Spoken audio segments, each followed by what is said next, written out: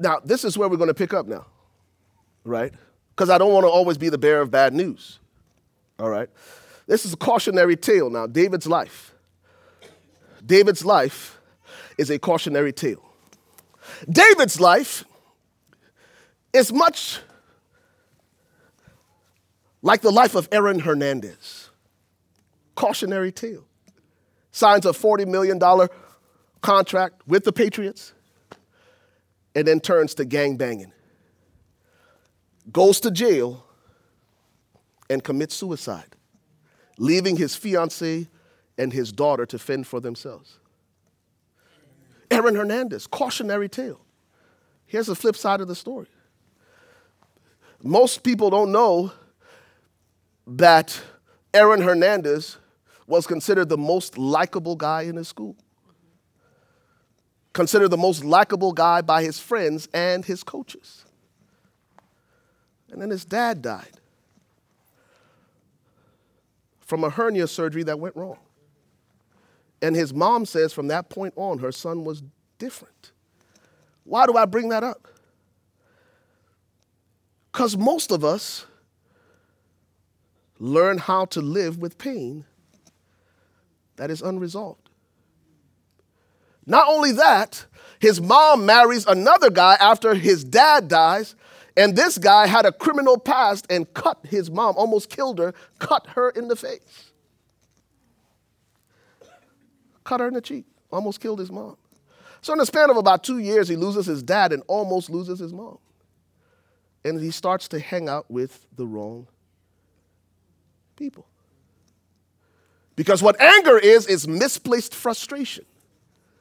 Is it possible that this young man didn't know how to deal with his pain and he turned to anger and rage to medicate his pain? Because I told y'all last week, everybody in this room, all of us got our poison of choice. Yeah, some of us in this room would have turned to other things. He turned to violence. And if we don't deal with our pain and we self-medicate that pain, what we do is we delay God's healing process. Why do I bring that up? Why do I even make a correlation between Aaron Hernandez, who had so much potential, the seeds of self-sabotage, and David? The reason I bring that up is because David has a backstory. And there are some commentators who suggest at 50 years old, when all this stuff is going down, it's because David is trying to medicate his pain. See what you're talking about?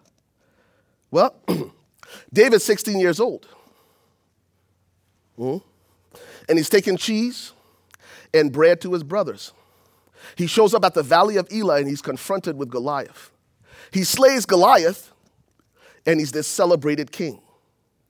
The scripture says he immediately starts to serve a guy named Saul. Saul is the king, but God has rejected Saul as king. And now here is David, who is Saul's successor by divine appointment. Have you ever tried to serve somebody who felt like you were about to replace them? Who knew you were about to... Let me pump the brakes for a second. Saul, the scripture says, stood head and shoulders over everybody else in Israel. And the dude was good looking, according to the scripture. Saul's problem was his insecurity. There are a lot of men that deal with a Lord Farquaad complex. Anybody know what I'm talking about? Anybody ever seen Shrek? Remember Lord Farquaad? He rode in on his horse to see Princess Fiona. Looked like this gallant king. And then one of his soldiers had to grab him off the horse, pull his legs out the extensions, and sit him down. And that's the way most men are. 6'5" on the outside, 3 feet tall on the inside. And let me tell you something, City Church. All you got to do to expose somebody else's insecurity sometimes is just show up. David didn't do nothing to Saul, but show up. And let me tell you Saul's response. He lost the entire kingdom over a song. Let me tell you how Saul lost his mind once and for all. The women started singing. Saul, you killed 1,000. But soldier boy David, oh, snap. You see that, Oliver? You see that? You see? You can't see me, player. Soldier boy David, he's killed 10,000. Saul, you 6'5", good looking, taller than everybody in Israel. You let this little 16-year-old freckly red-haired boy show you up? You killed 1,000. David killed 10,000. Scripture says David served Saul honorably. Saul turned on him, threw a spear at him, and for the next 13 years, hunted him down. David's on the run. I don't know if you've ever been in a place where the people you served and gave your best to, the people trying to kill you and discredit you. Painful. Painful. And I know it firsthand. I know it firsthand. I know it firsthand. When somebody's insecurity, their inability to deal with their insecurity is turned outward on you. And they try to destroy you in the process. Painful. Painful. Let me admonish and implore and beseech you. You've heard me say this before. I call it comic book theology. That every villain starts out a victim. Joker got thrown into a vat of acid, comes out of the vat of acid, and he said, I'm going to make life miserable for everybody. You know why? Victims become villains because people who don't deal with their pain make life painful for others. And there are a lot of people occupying pulpits today who have become villains, who are making life painful for the people in the pews. There are Sauls trying to destroy David's. Not because David did anything wrong, but because of their own insecurity. It's painful to spend 13 years on the run. Not only that, let me tell you what else Bible scholars say. We're going to get to Psalm 51. But in Psalm 51, David makes this curious statement where he says, in sin did my mother conceive me. In sin did my mother conceive me, and I was shapen in iniquity. There are some Bible commentators who suggest that David may have been Jesse's illegitimate son. There are some who say that. They don't only look at Psalm 51, but they also look at the fact that when Samuel showed up to pick the next king of Israel, that David was the only one who wasn't invited. If a prophet shows up at your house and says, go get all your sons, and they invite all of them except you, maybe at 50 years old, what we see manifesting with Bathsheba and the murder of Uriah is a man who had lived with pain, the pain of rejection from his father, from his brothers, and from somebody he served. And could it be at 50 years old now, finally, he's medicating his pain? I'm talking to somebody in this room tonight, this morning. We all have our drug of choice. And that drug brings us temporary relief. But the cycle continues if we don't deal with the source of the pain. The problem is not the drug of choice. The problem is identifying the pain. Because you can only conquer what you confront. And you can only confront what you identify. What David is doing, taking somebody's wife and getting her pregnant and then killing her husband, is not the root of the problem. That's the fruit. There's something much deeper happening in David that happens in all of us. That happens in all of us. And so if we turn left, it ultimately ends in ruin. If we turn right, we experience times of refreshing that come only from the presence of the Lord. Now, the reason this is a cautionary tale is when we experience that divergence, we can either go left or right.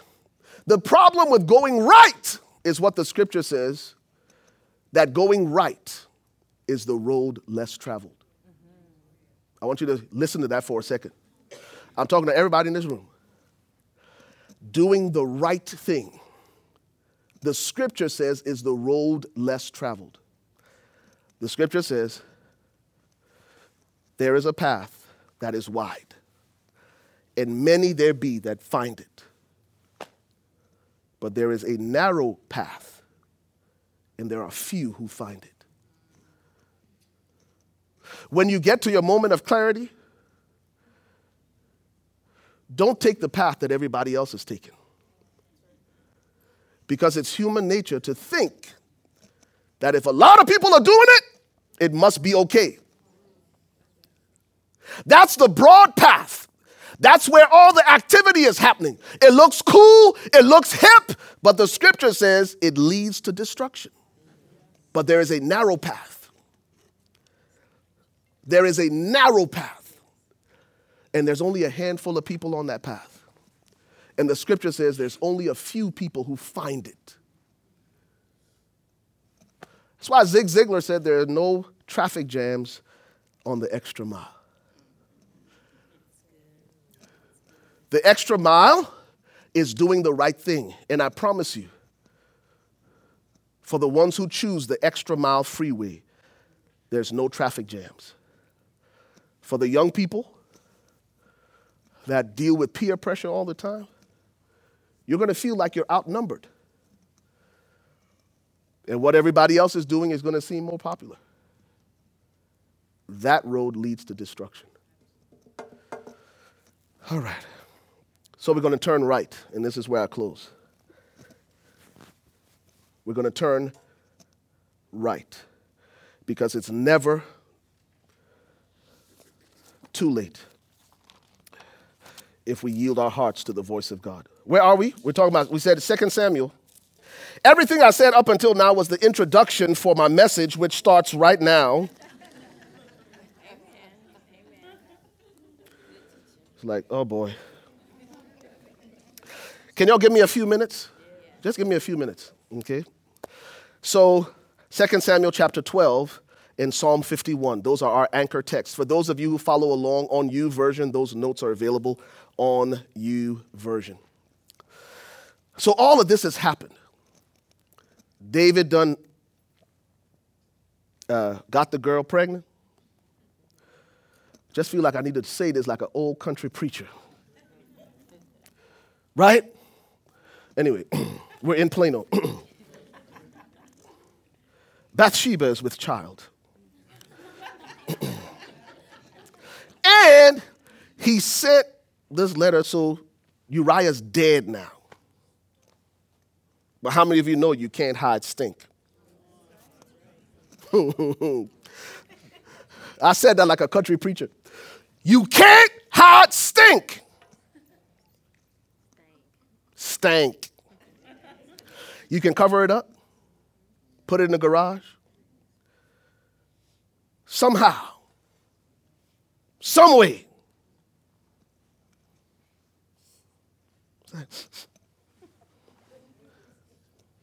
Oof. Is that broccoli?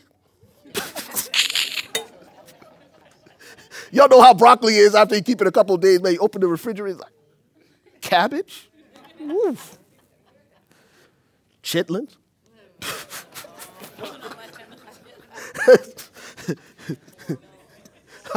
How many can get down with some chitlins? 1 or 2. Yeah, come on, somebody. 2 or 3. If you clean them right. I ain't never had chitlins, but somebody said put some hot sauce on them. Upgrade them chitlins with some sriracha. Come on, somebody. Let me get back to the message. What was I talking about?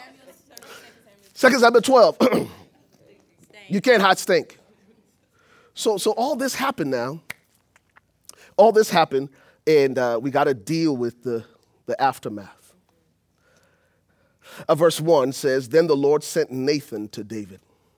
Can we stop there for a second? God is always redemptive.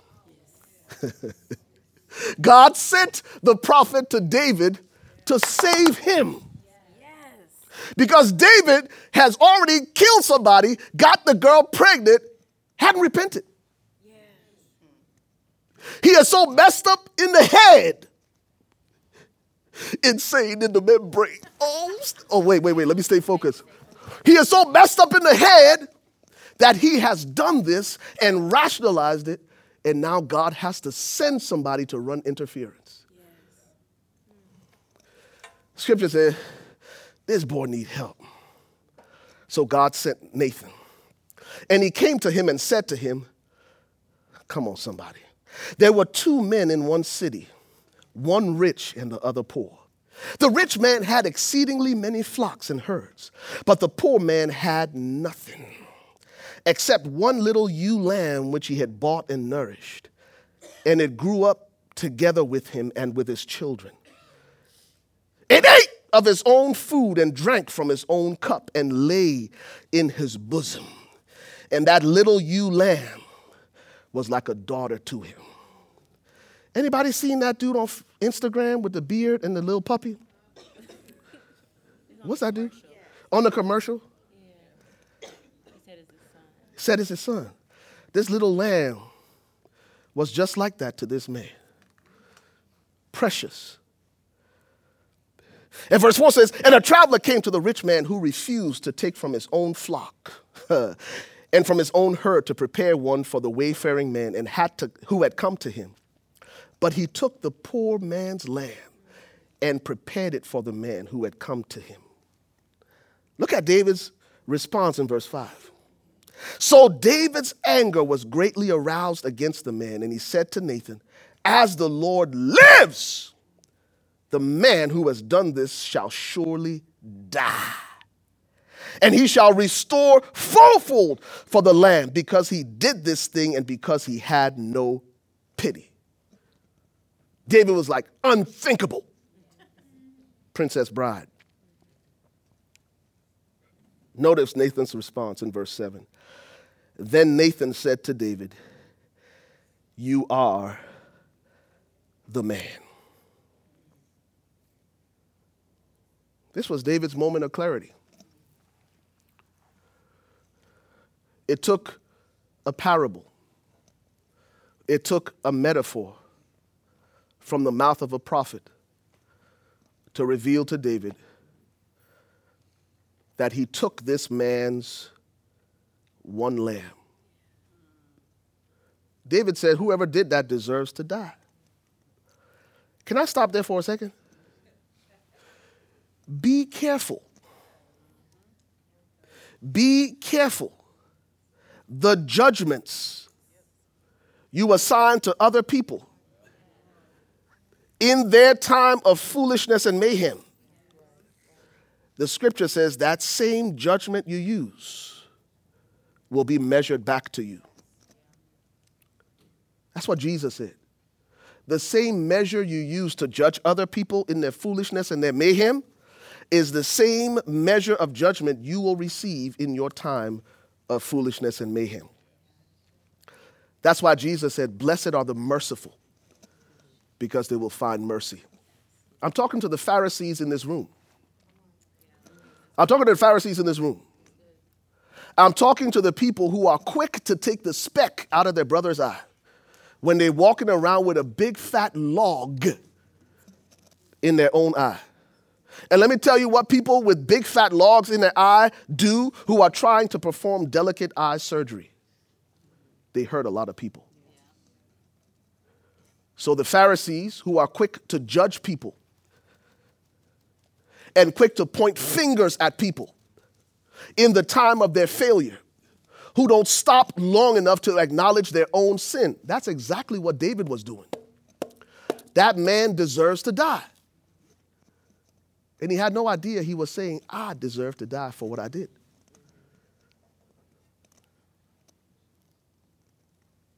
And notice what happens. Then Nathan said, you are the man. And thus says the Lord God of Israel, I anointed you king over Israel. I delivered you from the hand of Saul. I gave you your master's house and your master's wives. He was like the guy in the story who had everything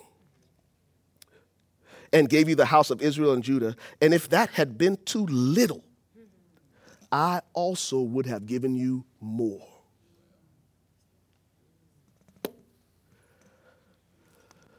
I wish I had time to spend some time right there. That God said, I would have given you even more. But because you chose to self-medicate your pain, because you chose to take matters into your own hands, this is what's going to happen. I don't even have time to read the whole story. The judgment that came upon David because of his own words, that man deserves to die, is that the sword will never leave your house. The sword will never leave your house. That means generation after generation after generation will turn on each other. Read the stories. David's kids. Not only what other people did to them, but what they did to each other. Because of David's choice. Because of David's choice. And so I could tell you what happens. I could give you verse by verse. Verse 11 says, thus the Lord says the Lord, behold, I will raise up adversity against you from your own house. He says, because of what you did in your own house, there will be adversity, foolishness, and mayhem. There will be an implosion in your own house. You guys will turn on each other because of what you did. Somebody said, sin will keep you longer than you plan to stay. David just thought this thing was a one-night stand now that he could fix by killing the woman's husband. Now his entire generation has to deal with adversity. Yeah. So I won't get to that. So it goes up here, and listen, look at verse 12. This is verse 12. This is showtime and about to wrap up. Listen to what the prophet said. For you did it secretly. But I will do this thing before all Israel. I'm going to put you on blast. Oh, yeah, you thought this was on the DL, but I'm going to put you out there. Everybody to know, because you can't hide stink. Look at verse 13, though. Somebody say God is redemptive. God is redemptive. God is redemptive. Notice what happens in verse 13. So David said to Jonathan. So David said to Nathan, I have sinned against the Lord. Notice what happened. And Nathan said to David, the Lord also has put away your sin. You shall not die. Now, how long did that take? A moment. A moment. For the forgiveness of God to set in. The problem, though, is God forgives our actions. But there are times when we have to live with the consequences. God's forgiveness does not automatically erase the consequences. The judgment was still on his house. He was forgiven. He didn't die. The baby died, though. God said the baby ain't going to live. Are y'all hearing me? And I close with this. If you want the notes, go to the U version. It's all on there. Let me close with this. How many of you enjoy a good burger from time to time? A good burger.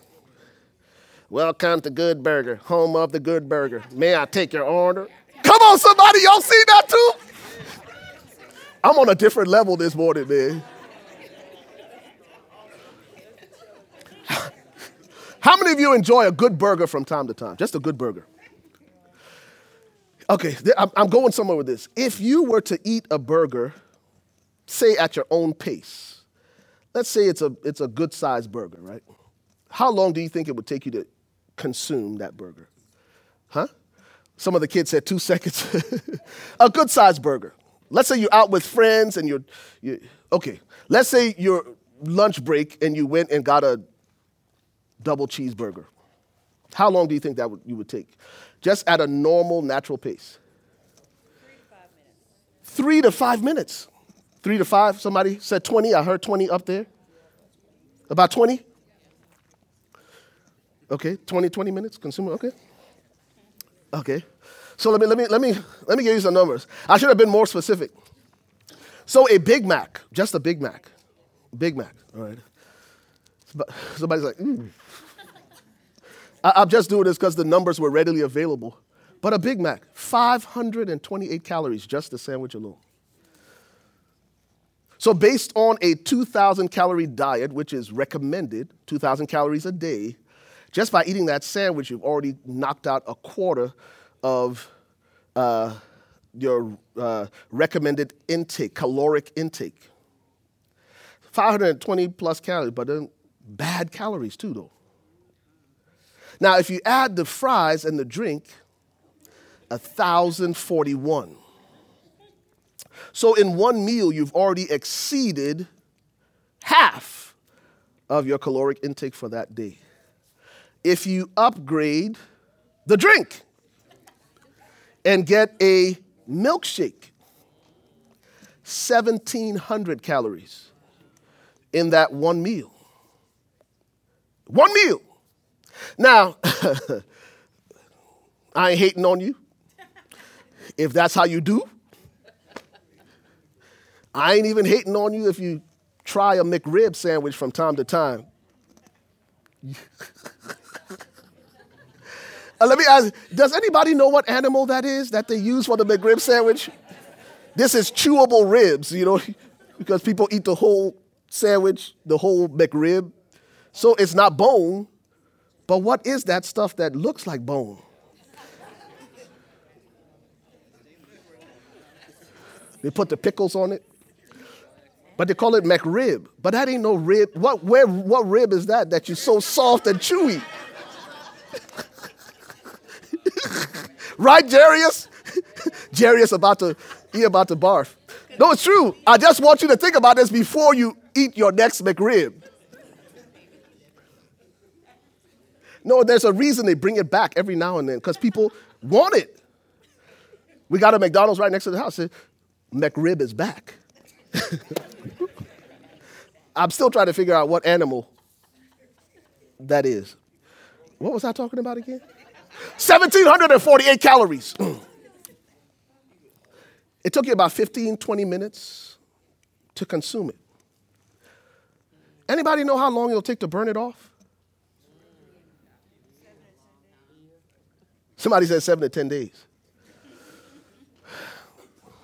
For a 200-pound male to burn 1,000 calories, it takes approximately 60 minutes of high interval training, high intensity interval training, or a 45-minute run at an 8-mile-per-hour pace, or an 8-minute mile. Took you 20 minutes to eat that burger. It's going to cost you a lot more to burn it off. It was just a moment that it took for David to take Bathsheba. Now it's going to cost him generations. When the scripture says, narrow is the road, David's life is a cautionary tale to all of us. Now, this is it. Let me just tell you what it is. David took responsibility. You can put this on the board. What is true repentance? So I gave you the other progression. Here's the other progression. When I take the road less traveled, I don't rationalize my actions. I take responsibility for them. Responsibility is owning the outcomes of my decisions, owning the outcomes of my choices, and owning the outcomes of my actions. Next, after I take responsibility, then I repent. I must change my thinking in order to change my direction. Let me tell you what most of us do. We confess, but we never repent. Two different things. Confession is simply saying, I did this. Repentance is saying, I did it, I ain't going to do it again. So most of us get stuck in confession. Confession. This is my confession.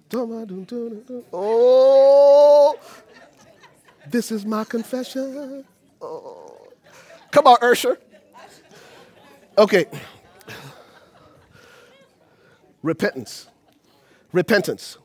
Let me tell you what repentance is. It is detecting and destroying the lies that led to my bad choices. I'm not going to repent until I get clarity about the lie that I have believed. Somewhere, I've believed a lie. If I'm repeating behavior that God says is bad, then I have believed a lie somewhere. And I cannot change my mind until I detect the lie that I've believed. Are y'all with me? Oh, man, I wish I had time to talk about confession. Listen.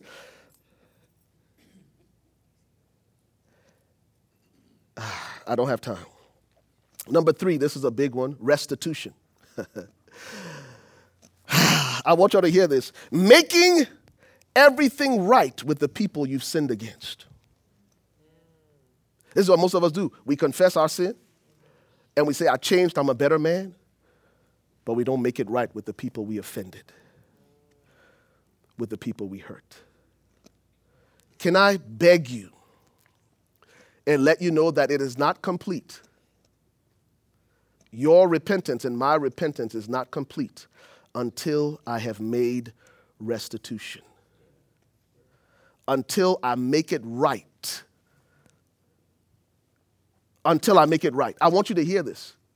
I want you to, the sibling, the co-worker, the employee, the boss that you've harbored something against or that you did something to. The cycle is not complete until you've made restitution. I wish I had time to talk. Can I talk about this next week and finish up this? When Jesus came to Zacchaeus' house, it wasn't enough for him to say, I believe in you, Jesus. He said, if I have taken anything from anyone unlawfully, I will give it back 7-fold. When David says this man who took this ewe lamb should pay it back 4-fold, he's talking about restitution. Because in the old covenant, they understood that it wasn't fixed until you made it right with the people that you hurt. So repenting and saying, I'm sorry, and changing your mind about it is not enough until you make it right with everybody concerned. Y'all see that? Making it right with the people you've sinned against. Then you can experience resolution. Let me tell you what resolution is. It is a humble, I want you to hear this. None of this happens without humility. None of this happens without humility. None of this happens without humility. And that's why old covenant men and women who sinned against God, in fact, entire nations would shave their heads and take off their fancy clothes and put on sackcloth and ashes because they acknowledged that what they had done had hurt the heart of God and had hurt others. And then we will experience what Acts chapter 3 and verse 19 promised, times of refreshing. That's what God wants for all of us. You think God was trying to judge David or destroy David? He wasn't trying to do any of that. God is redemptive. God is redemptive. But we can't experience what God wants for our lives until we see what God sees. Why do you think in the Garden of Eden, God covered Adam and Eve after their sin? That's what the scripture says. Most of us think it was because God wanted, they were naked and ashamed. No. That's not why God put. Let me tell you why. The scripture says the wages of sin is death. Something had to die. Something had to die. Without the shedding of blood, there is no forgiveness of sin. The covering was secondary. An animal had to die because of their sin. Jesus had to die. I want you to hear this. Jesus had to die in order for you and I to be restored to God.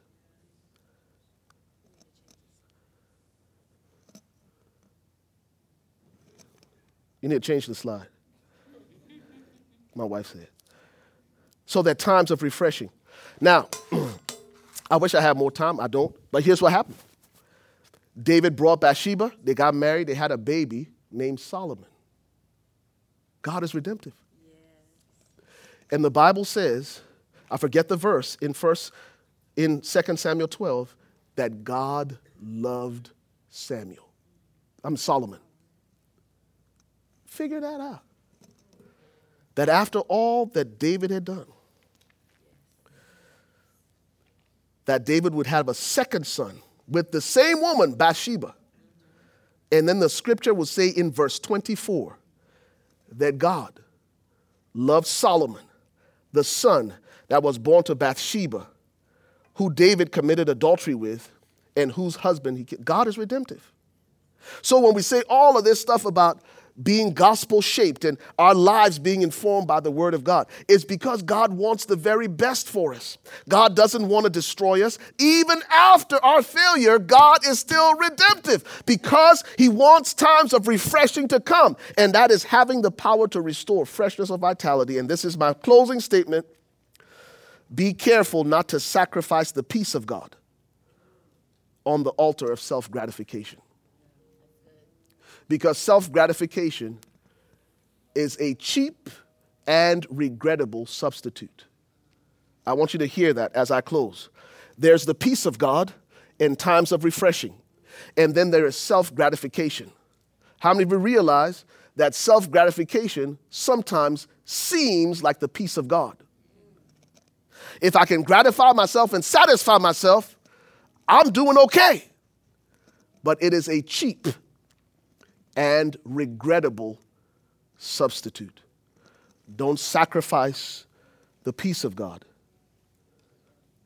by taking matters into your own hands. Let's pray. Father, seal this word in our hearts as only you can.